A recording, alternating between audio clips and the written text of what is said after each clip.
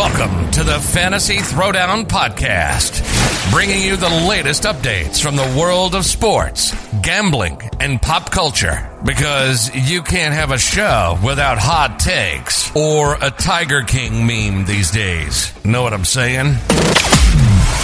Now, with over 200 episodes and ready to get after it again, here's your host, Dwayne Callender. Hello and welcome to the show, everyone. Gonna talk quite a bit about the NFL, but we do have other news items to get to this morning.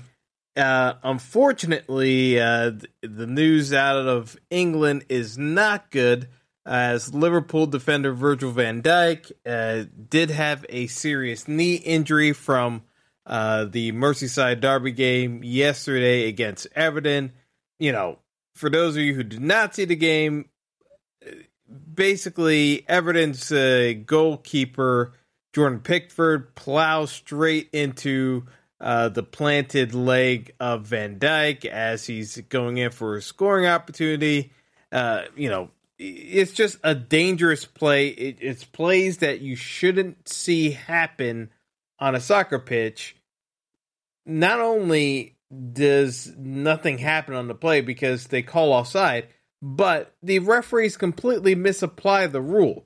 Just because a play is offside doesn't negate the fact that a player conducted themselves with reckless play, which that was. So again, it's a misunderstanding of the rule book, because the offside does not negate intent, nor does it give a leeway for players just to kind of follow through on the play because they can say that, oh, we didn't hear it in time. This was just Pickford, barreling into a player clumsily, and unfortunately, that player ends up getting a serious injury.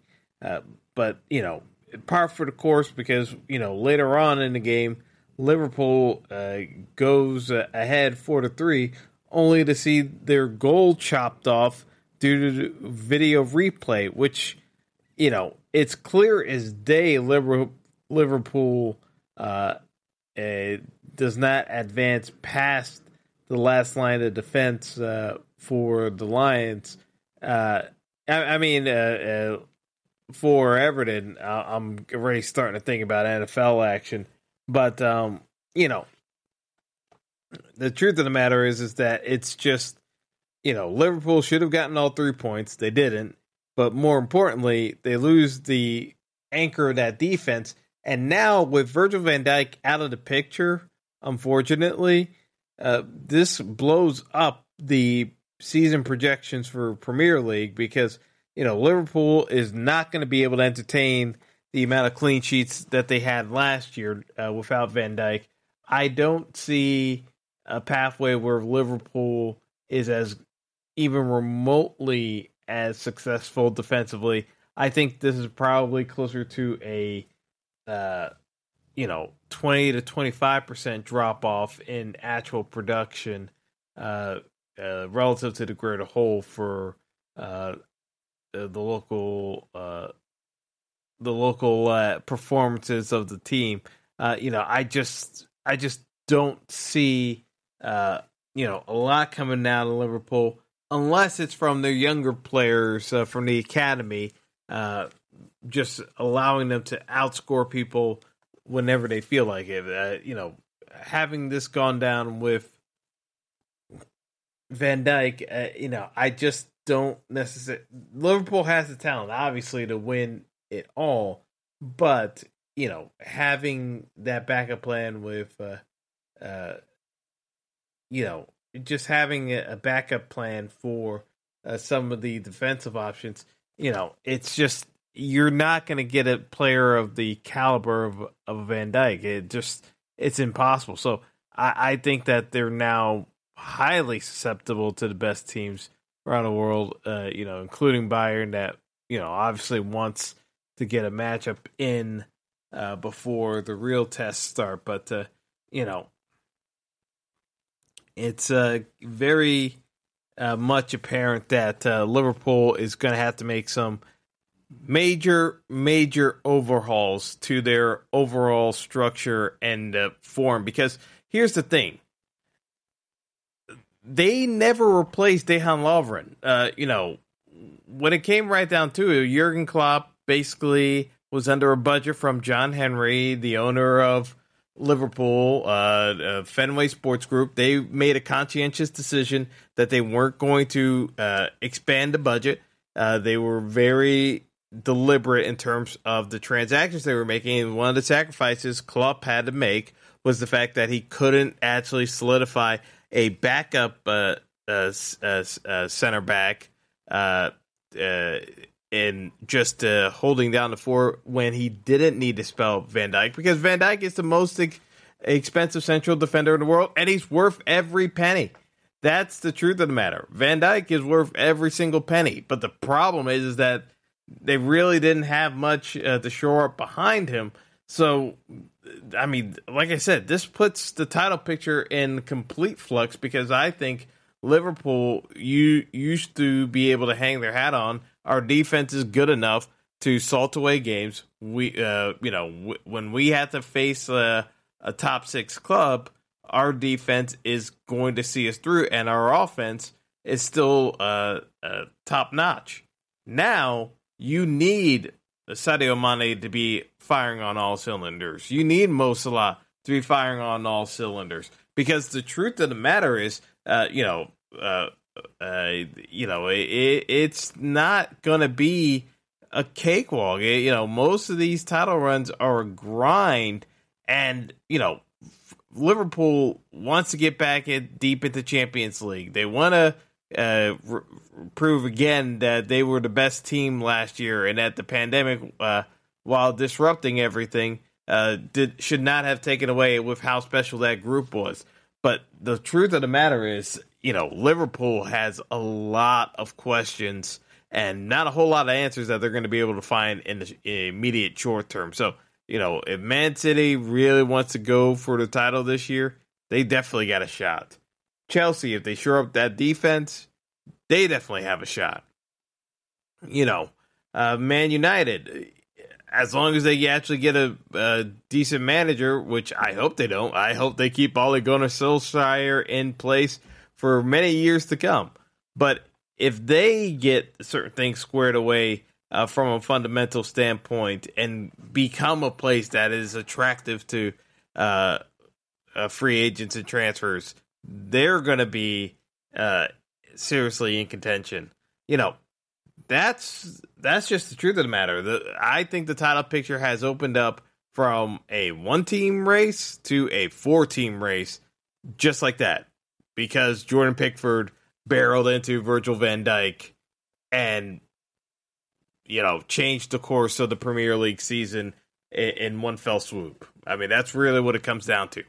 Now, that injury kind of overshadowed the bigger issue, and that is, and I'm going to sound like a tinfoil hat user here, but the PGMOL, who runs the league governance of the Premier League and the rules establishment, they are just so arbitrarily applying VAR. I truly believe in my heart of hearts that they're trying to get rid of VAR by pissing off fans enough that they advocate for VAR to be removed, because the application of how the VAR is being used is so arbitrarily inept that fans are getting pissed off with VAR, but they're pissed off with the PGMOL, but they're more pissed off with how VAR is being used.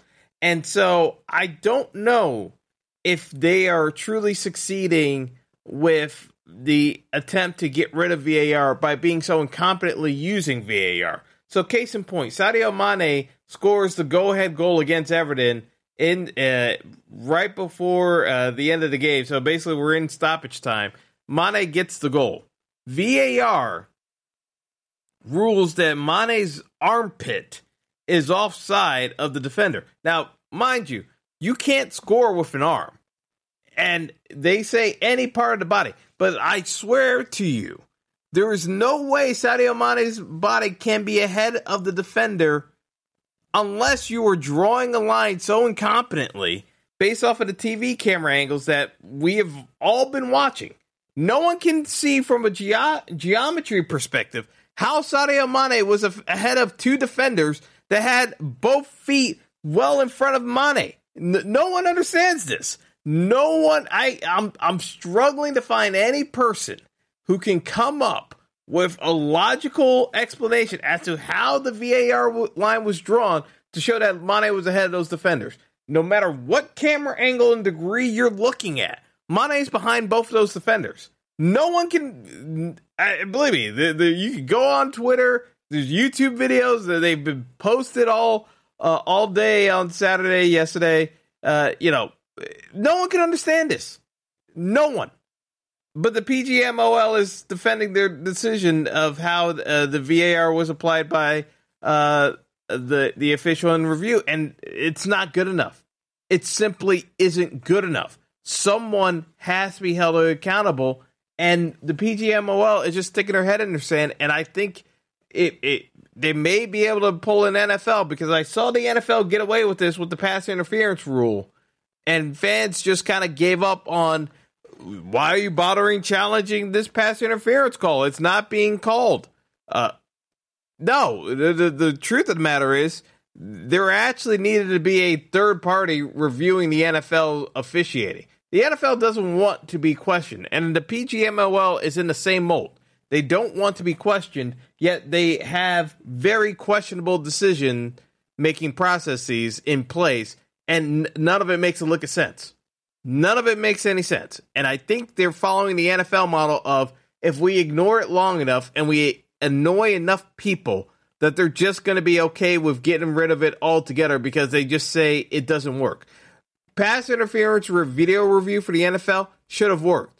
The NFL officials made sure it didn't. And I think the PGMOL is following in that exact same mold. But I digress.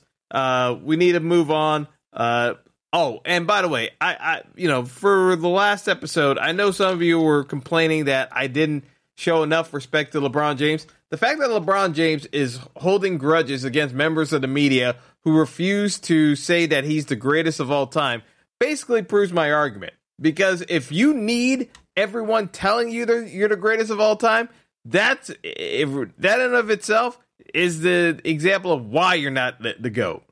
Because I don't think LeBron translates to all eras of basketball successfully. I don't think he does well in the 80s era where it's all physical. I think he struggles in the mid-90s where it's very physical, not a whole lot of scoring. I think he struggles big time. I don't think he matches up well against Shaq and Kobe. Like, there are very select eras where I think LeBron does great. And LeBron is great. He's going to be a great player no matter what. I'm saying, can he be the best player in a particular era? And I don't know if he can be. Because if you go back to the days of Dr. Dre and it's a fast-paced and open NBA, LeBron doesn't shoot well enough to score enough points to keep up with some of those teams. LeBron's a big dude. He gets tired. He's not going to be able to keep up with some of those eras. I'm sorry. It's the truth. He's a great all-time player.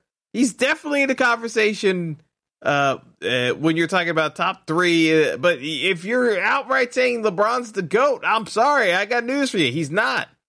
It's just not the case. You can make a case for top three.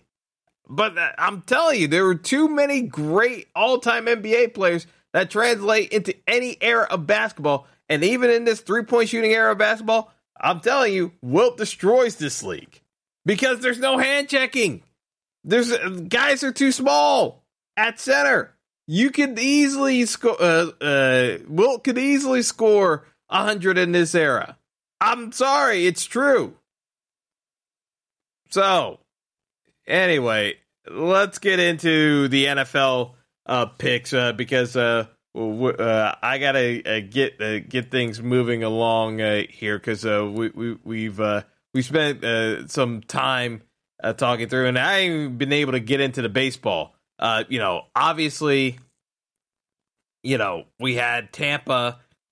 As I said, Tampa was dangerous and could get to the World Series and win it all, and it's bearing to fruition because try as the Astros might with a rally comeback attempt, Tampa was the better team in that series and beat the Astros. Now we got the Dodgers who, as long as Clayton Kershaw doesn't appear in the game tonight, Dodgers should beat the Braves. Unless the Dodgers have a complete choke job or Clayton Kershaw pitches in Game 7, Dodgers going to beat the Braves. I'm just telling you right now. The Dodgers are better than the Braves. They're just better than the Braves. They haven't played like it. Kershaw, again, is completely useless in a pressure situation. Dave Roberts, I swear if Dave Roberts values his job, he will not play Kershaw tonight. He will not pitch Kershaw. He can't. He's got to know this by now, that he can't rely on Kershaw in a win-or-go-home situation. It's over now. So I think we see Rays, Dodgers, World Series, and we go from there. And we'll see what Clayton does in the World Series yet again, but I'm not holding my breath. I'm just telling you now, folks, not holding my breath. All right, so NFL Week 6.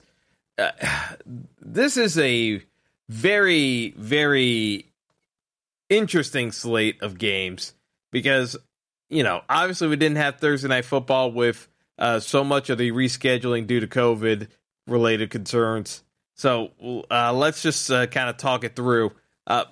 With our first game for 1 o'clock session, we got Baltimore traveling to Philly. Baltimore is 7.5-point favorite. Opened at 7.5 points. It moved up to 9, and was up at 9.5.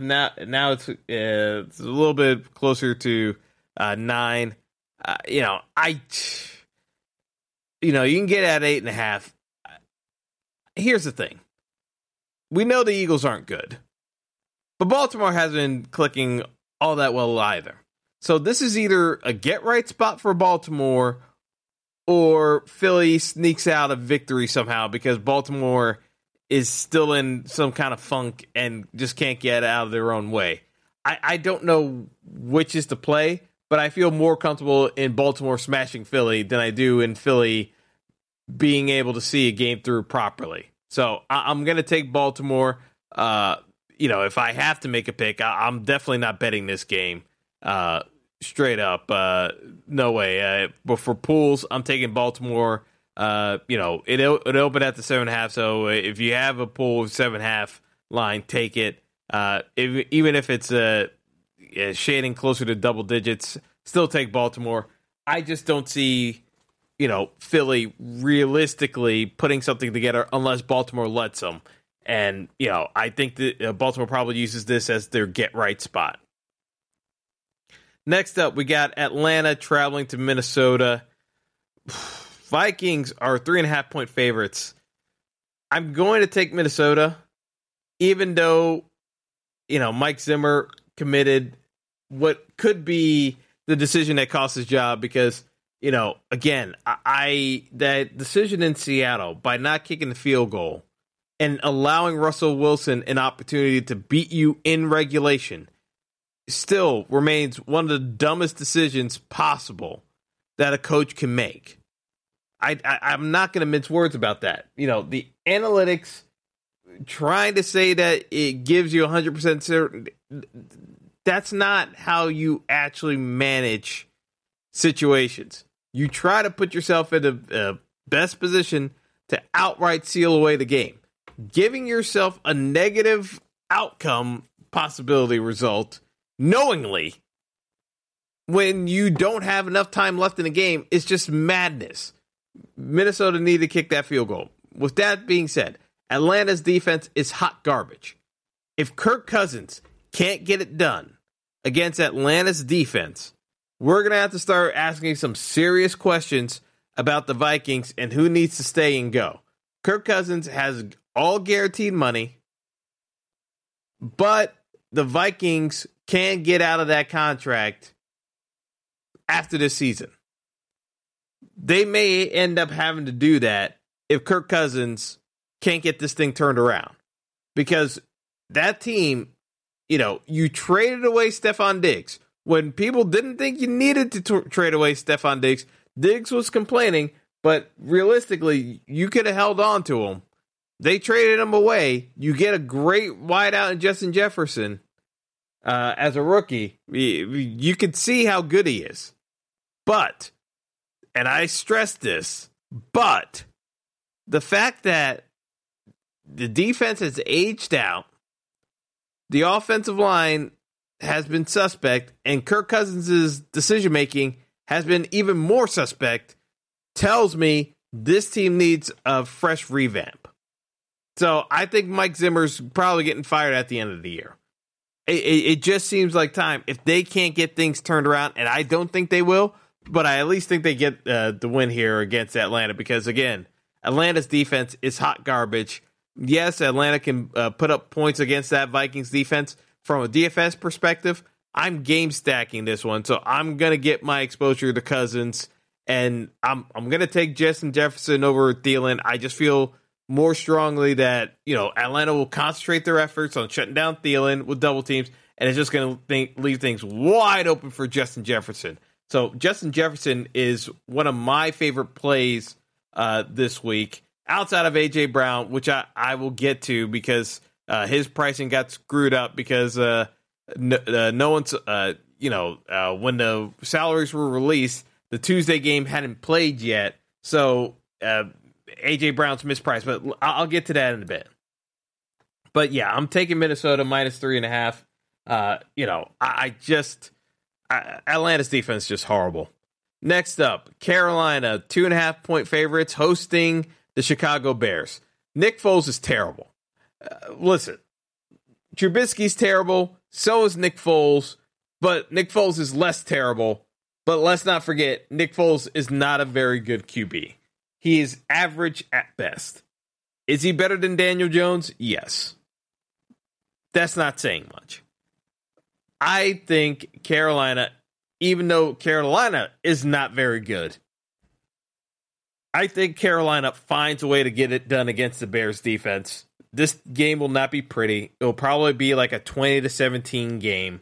I'm not looking at this one seriously from a DFS perspective, outside of playing Mike Davis and maybe David Montgomery, but I'm still not as high on Montgomery compared to some of the other running backs on this slate. I'm taking Mike Davis just because all the volume seems to be going to him, but he could easily get shut down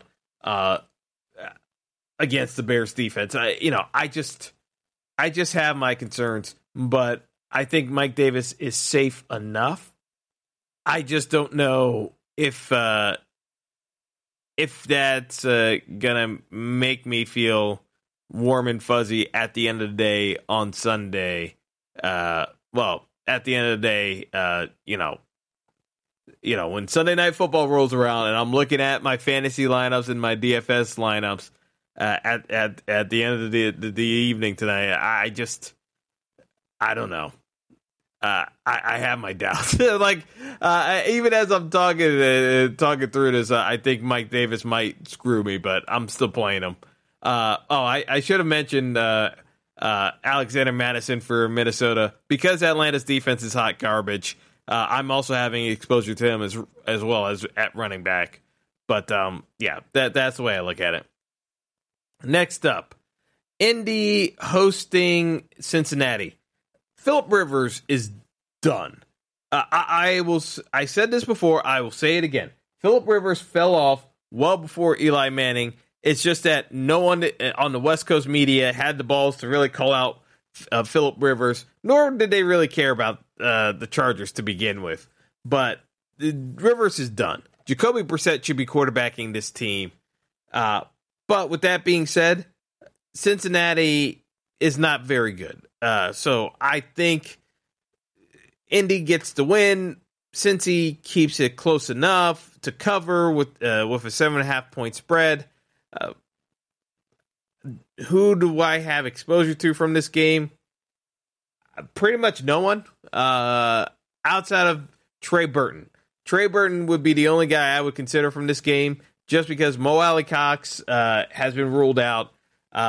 Jack Doyle's been pretty limited this year due to injury. I think he gets a game script. I think Burton gets a game script where he's seeing a lot of targets. Philip Rivers still likes dumping the ball off the tight end, so I think that's consistent points there. Jonathan Taylor should be an okay play as well if you want to pivot off of the Mike Davis and Alexander Mattison chalk that I'm sure is going to be prevalent in the community. I think you should have exposure to Davis and Madison, but Taylor's a fine play as well. But yeah, I don't like the Colts, even though their defense plays better at home. I don't like Philip Rivers. I just think he's very suspect. He puts teams in a very difficult position more often than not these days. Next up, Cleveland traveling to Pittsburgh. A lot of hype going into the Browns this week because of their wins. This is the statement game against Pittsburgh. People have been talking up Myles Garrett, playing against the Steelers after his incident with Mason Rudolph last year, where he literally tried to kill a man by clubbing him in the skull with a helmet. I don't know how you can honestly say you can have confidence in the Browns against the Steelers. I really don't. They barely beat them last year with subpar QB play from the Steelers. Big Ben's back. I think you take the Steelers easily. Like 3.5 points isn't nearly enough. Steelers are one of my favorite bets this week. I think the Steelers just take care of business against the Browns. The Browns are not very good.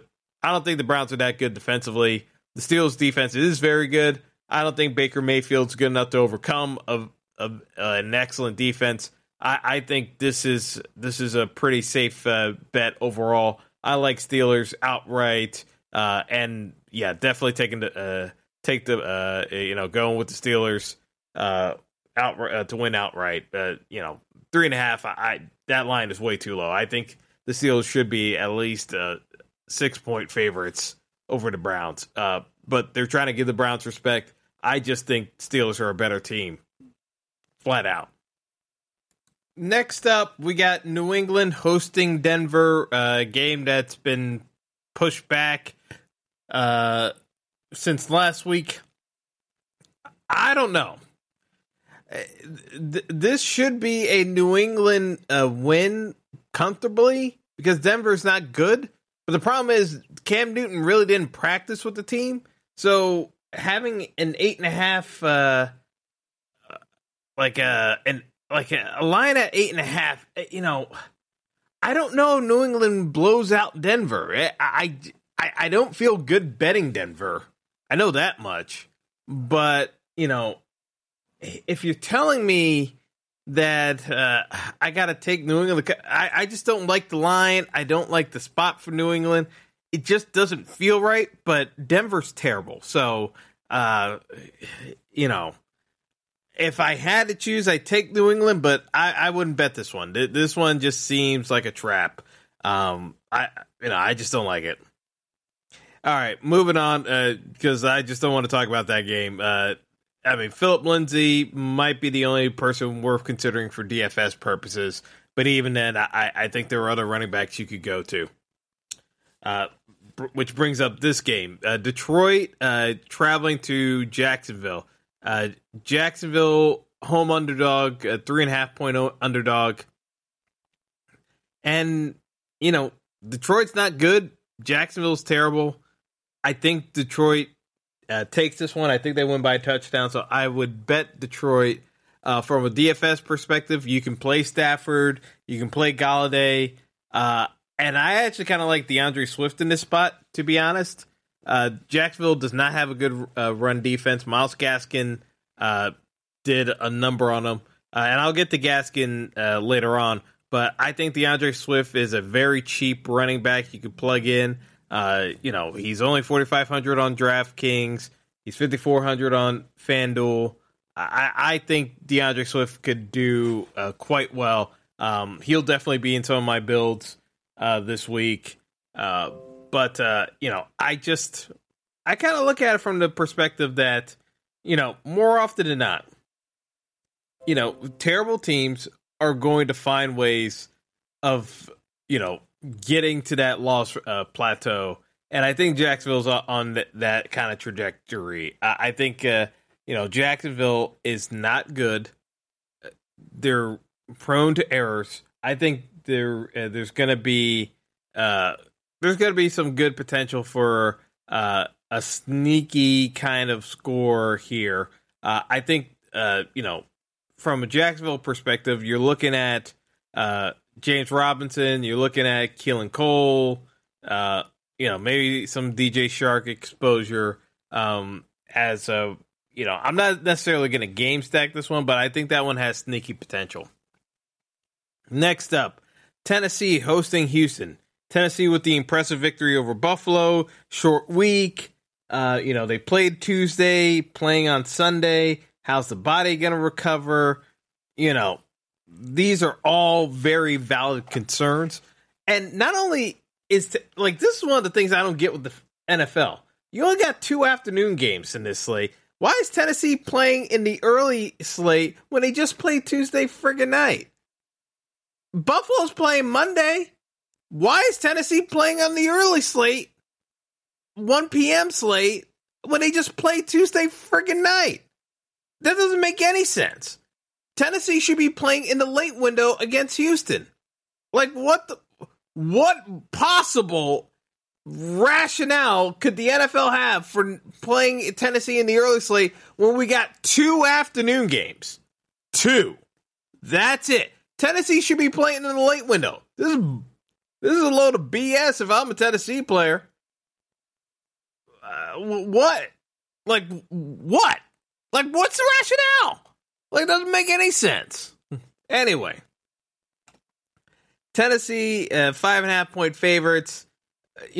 I think this is going to be a relatively high scoring game. I like a ton of people in this game. Houston's defense is not good. So we already know this. I think Houston's still going to be able to put up points against Tennessee because, again, in the second half, Tennessee's going to get tired because they played Tuesday night and they're being forced to play on a Sunday early afternoon slate. What? Seriously. WTF. Anyway. So when we get right down to it, I like Tannehill.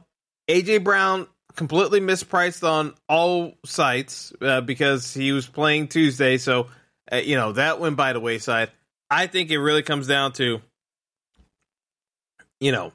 basically you're going to have A.J. Brown exposure. The question becomes, do you want to have Tannehill exposure as well? I think the answer is yes. But do you also want to play A.J. Brown, Tannehill, and Derrick Henry together? I don't know. That's the bugaboo that I'm struggling with, is that I think there's pathways for 2 out of the 3 to get there. I'm not entirely sold on all 3 getting there unless Houston goes crazy and then you have to do a full game stack where it's, you're doing, Deshaun Watson, Will Fuller against A.J. Brown and Derrick Henry? Or do you do Tannehill, A.J. Brown, Derrick Henry, and just Will Fuller? Or a combination where it's Will Fuller and David Johnson? Or, or you go cheap at tight end with a Darren Fell? There are a couple of different ways I could see this going. I just don't see... I think you may end up having... I definitely think there are going to be builds where there's a full-on game stack of this one. And I don't think it's necessarily wrong. I just, I know some people want to play Jonnu Smith too. I don't like Jonnu really this week because I think there are some other options at tight end. Oh, I should have mentioned Irv Smith at tight end for Minnesota. That was on me. I'll get to that for the DFS picks.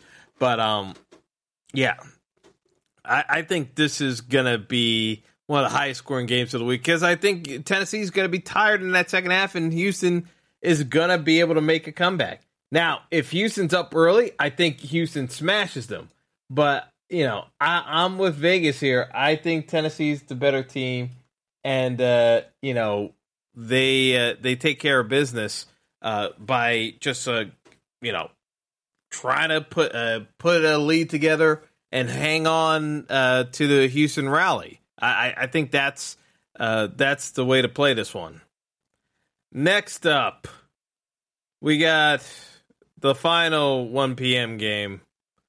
My New York Giants hosting Washington football team. Giants, 2.5-point favorites. The Giants are terrible. Washington is just as, if not more terrible. How do I know Washington isn't taking this game seriously? Because Kyle Allen is the friggin' starter. You tell me what Kyle Allen showed before getting hurt to justify him starting over Alex Smith at this point, unless you're trying to tank. Because you can't sell me that Kyle Allen's better than Dwayne Haskins. Haskins has been turning the ball over because he's been getting pass rush and he's panicking with his throws. Giants, you don't have to necessarily worry about the pass rush. Kyle Allen has not been good. Kyle Allen looked like the Kyle Allen the second half of the season against Carolina that got Ron Rivera fired. But at the end of the day, Kyle Allen can guarantee you that you're going to lose games. The Giants are dumb enough to actually try to win this game at 0-5 to think that they can go on a run. Giants fans, I just want to make this absolutely perfunctorily clear. Are you ready? Are you ready, Giants fans? Let me make the memo clear. We suck. Oh, you didn't get that? Okay, let me make it clear. We suck. Attention. We suck. So, I hope that got it clear enough. The Giants are not going anywhere this year. The Giants should be focusing on the Trevor Lawrence sweepstakes to actually overhaul this team. The truth of the matter is, the Giants are in such a mess because the NFC East is so bad that the Giants could end up winning 5 games this year and being so much worse off as a franchise as a result of that than just tanking. Because the Giants, realistically, have no business winning any of these games. But do I think the Giants are going to find a way to win this game? No. I think Washington is going to find a way to lose this game. Let me be clear. The Washington will put itself in a position to win the game and then find a way to lose it at the very end. I guarantee you, it's going to come down to something wonky, like a missed field goal when you don't have to rush for a field goal, or you could have played for get a little bit closer for a field goal to win at the end, or maybe something wonky where I'm telling you, the Giants are going to end up with a W, but it's not going to be a W. It's going to be Washington forcibly giving itself a loss. I'm just saying it right here and now. Don't play this game for any fantasy purposes. Do not play this. It's a terrible game. It's going to be terrible to watch. I'll be watching. Keep your thoughts and prayers in mind for me as I'm watching this garbage. But this is not going to be enjoyable football whatsoever. Do not play anyone in this game. Please. I'm just telling you flat out. Play no one from this game.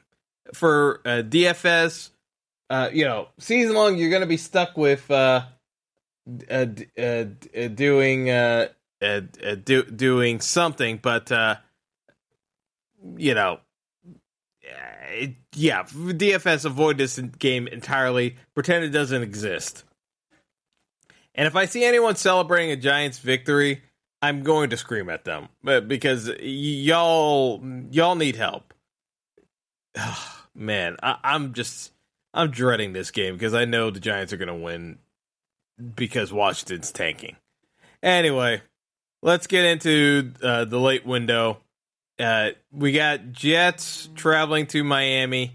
Miami, 7.5-point favorites. They could be 10.5-point favorites. I'd still take the Dolphins over the Jets. The Jets are an abject joke. Adam Gase tried to scapegoat the entire Jet season on Le'Veon Bell, cut him so that Le'Veon Bell could then break the NFL by signing with the Kansas City Chiefs.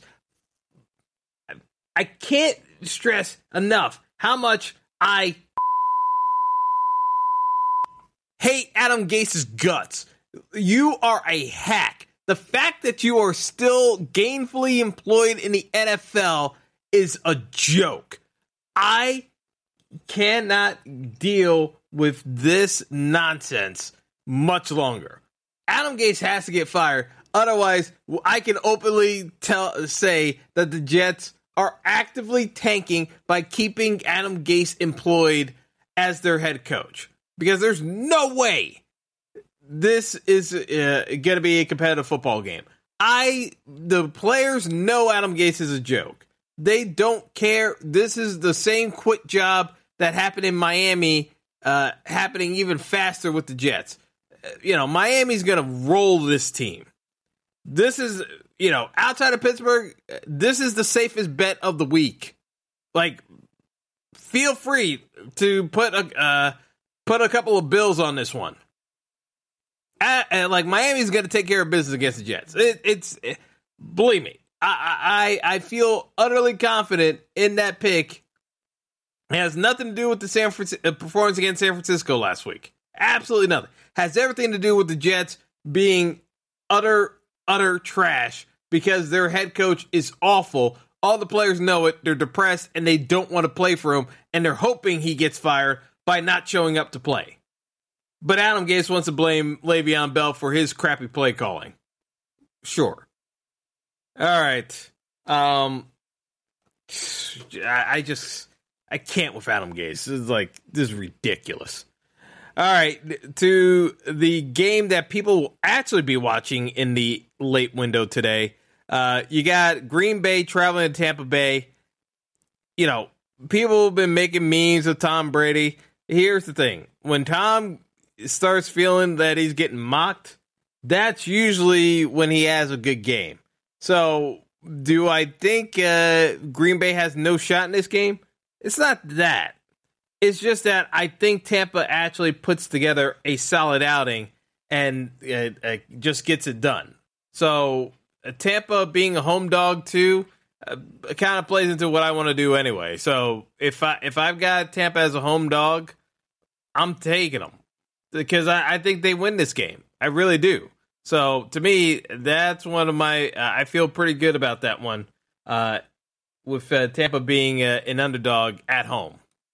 Now, here's the piece that I'm struggling with. Because usually you try to, at least structure your DFS lineups in a way where you leave yourself some outs for the late window for games. Because there's only 2 games, everyone knows that you're laying out your lineups for an onslaught to happen or a shootout to happen in the Tampa Green Bay game. So, you're giving away your lineup by how the 1 o'clock slate goes. That's the other reason why you need to have more variety in this slate, because I think if you hit the nuts early, it's going to take a lot for the Tampa Green Bay game to realistically be the determining factor on the slate, because I just look at it as there's so much spread to go around in terms of targets and scores. I think you have to do a full game stack, but you have to hit every piece, and I think it's one of the more difficult game stacks to hit because Aaron Rodgers likes to target Devontae Adams, but he also can give the ball to Aaron Jones, and they also mix in Jamal Williams. Well, believe me, I'm going to try to game stack some of Green Bay Tampa, but to me, I don't think that's necessarily the most viable strategy to win a DFS slate. So, again, I'll take Tampa from a picks perspective, but I don't necessarily like it from a DFS perspective, but I'll still play it, but I'm not as big on that particular game.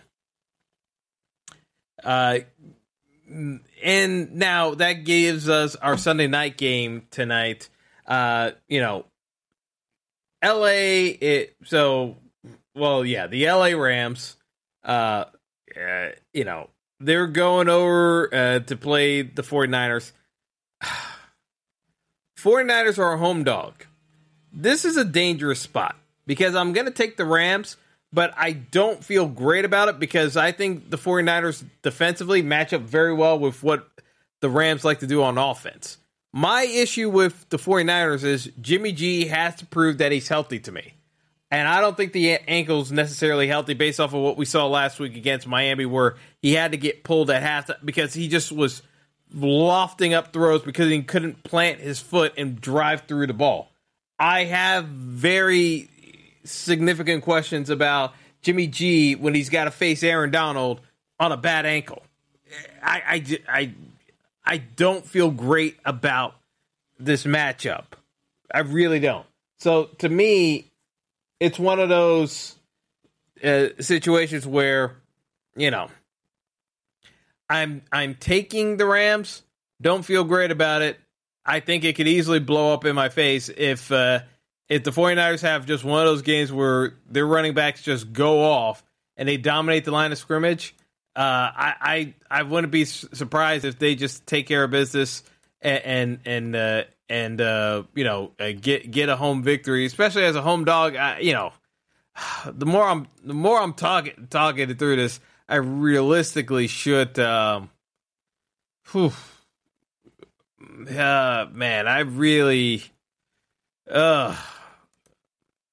may flip this pick. I don't know. I can't make up my mind. I really can't make up my mind because it's definitely one of those where I kind of look at it from the perspective of, I don't think. I really don't think that it's necessarily it's just not a.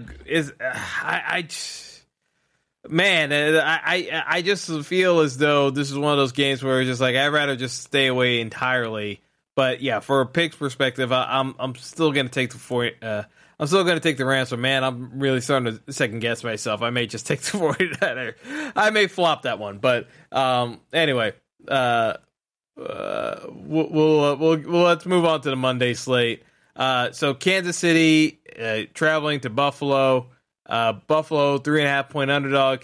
Kansas City, after dropping that game to Oakland, they're going to come back focused. They're the better team. I expect them to take care of business. I expect Kansas City to put up points. Buffalo will try to play catch up. That's going to lead to more errors from Josh Allen, more turnovers. I think Kansas City takes care of business. I think they win by a touchdown, and we just move on.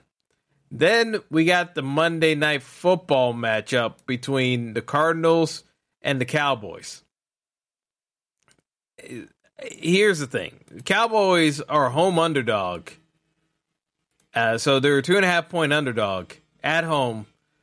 I think the Cowboys, even without Dak Prescott, they have enough talent around Andy Dalton that if they keep it simple, run the football, and just progress, move the chains. If they keep it simple and feed Zeke and do some play action, get Lamb involved, get Amari Cooper involved from whatever disengagement Amari Cooper has from week to week, Amari Cooper needs to be locked in the rest of the season. He can't have those games where he just takes a powder and doesn't show up for 3.5 quarters. He's got to be present throughout the game. I think the Cowboys still have enough talent to take care of business. If not, Kyler Murray is going to make them pay and jump on them because I think Arizona, given some of the struggles they've had, I think Arizona gets off to a fast start on offense. It's going to be up to the Cowboys to remain committed throughout the game to get a W here. But I think the Cowboys do get it done. So I'm taking the Cowboys as a 2.5-point underdog to win. So from a DFS perspective, what am I looking at? At QB, I'm looking at Tannehill and I'm looking at Kirk Cousins. Running back, I told you I could easily get burned by Madison and Mike Davis, but I'm probably going to be leaning a lot towards those two. I'm going to have some Derrick Henry exposure, but with Derrick Henry, I'm going to end up having to switch out and drop down to take DeAndre Swift, whom I do like. So if I'm paying up for Henry, I'm probably going to drop down to Swift. At wide receiver, A.J. Brown, lock button. I don't care. A.J. Brown should be in 75% of lineups. The fact that his ownership percentage is only about 40, it's still too low. A.J. Brown's got to be higher owned than that. I'm sorry. It's just I'm just saying you got to be well overweight on A.J. Brown. That's too much of a mispricing, and he's too talented a receiver not to be able to do some damage against that Houston secondary. I got to do it. There's no getting around it. I told you I like Jefferson against that Atlanta secondary. I think they're going to focus on Thielen, so I like Jefferson very much. Run it back with some Will Fuller, or you can run it back with Calvin Ridley or Julio Jones. Julio is a very tricky subject for me because I feel as though this is one of those games where Julio trolls everyone. It has just like a monster 2-touchdown game, over 150 yards receiving. But Julio could also put up 4 catches for 50 yards. But I feel as though this is the massive troll game from Julio, where he reminds everyone that he's Julio Jones. It's the variance that kills me with Julio sometimes. But it wouldn't shock me if Julio does it. We'll see how it goes. But I think Julio could definitely make some noise in this slate today. At tight end, Irv Smith, dirt cheap on DraftKings and FanDuel. The other play, Trey Burton for the Colts. Irv Smith obviously with the Vikings, Trey Burton with the Colts. I think those are very cheap tight end options. You don't have the elite guys because Kittle is playing Sunday night. Kelsey is playing Monday. So, you don't have the elite options to pay up for. To me, I think you pay down at tight end this week and you kind of go from there. And then for defense, I told you, Jets are an absolute atrocious team. I'm playing Miami. I think that's pretty much a lock on Miami. The other alternatives would be playing Pittsburgh, or if you want to pay up even further, playing the Ravens and banking on Philly just imploding. That's kind of how I see things lining up overall for an NFL slate today. So I'm going to sign off here just so I can get this episode uploaded and you guys can listen to it this morning for your lineup set. But that's all for now. Have a good day, everyone, and good luck. Thanks for listening to the Fantasy Throwdown Podcast. Be sure to like and subscribe to the show on Apple Podcasts, Google Podcasts, and all other major outlets.